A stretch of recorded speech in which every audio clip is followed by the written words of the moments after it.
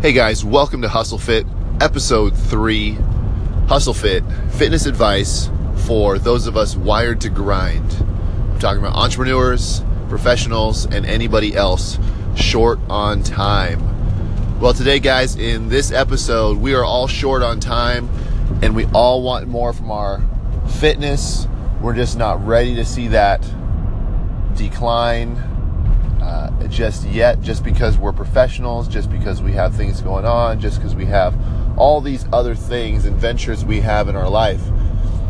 So we're not okay with seeing that happen, that trend of a downward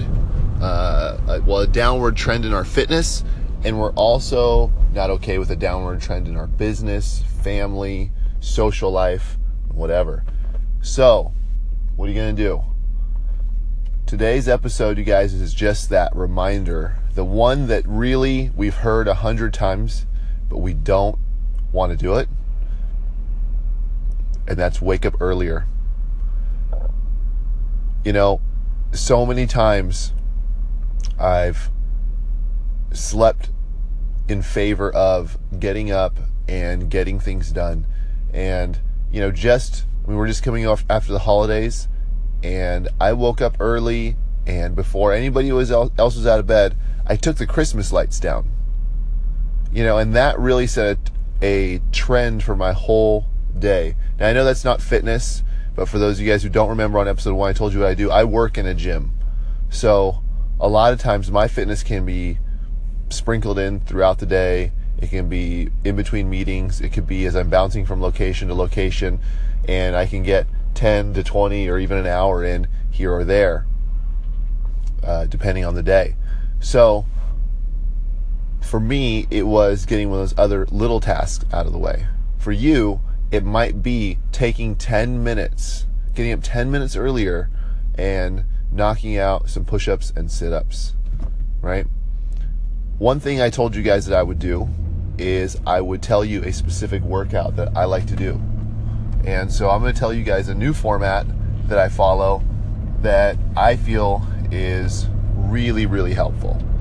So in the first, in a recent post I talked about the 5-minute EMOM, or every minute on the minute. And then I also did it on episode 1. And I've been getting a lot of good traction, feedback on that. And I was working for 20 seconds, resting for 40, for 5 cycles, which ends up being 5 minutes long. Well, what I like to do is I couple that with a 4-time workout. So a 4-time workout is when you try to finish something as fast as possible, 4 times. So what I do is I set a timer for 5 minutes and I do a measured amount of work. So we'll take, for instance, today, what I like to do is something like a jumping lunge. If you don't know what that is, just search it on YouTube. If you do, you don't like them. So I do 10 to 20 jumping lunges every minute on the minute for 5 minutes. Right? So if I did 20, that takes me to 100 jumping lunges. And then I rest the remainder of the minute. So whatever time I have left over in that minute, I rest. In the final set, I end up finishing somewhere around 4.5 minutes. So I have actually, technically in that 5-minute clock, I have about a 30-second break until the 5-minute mark.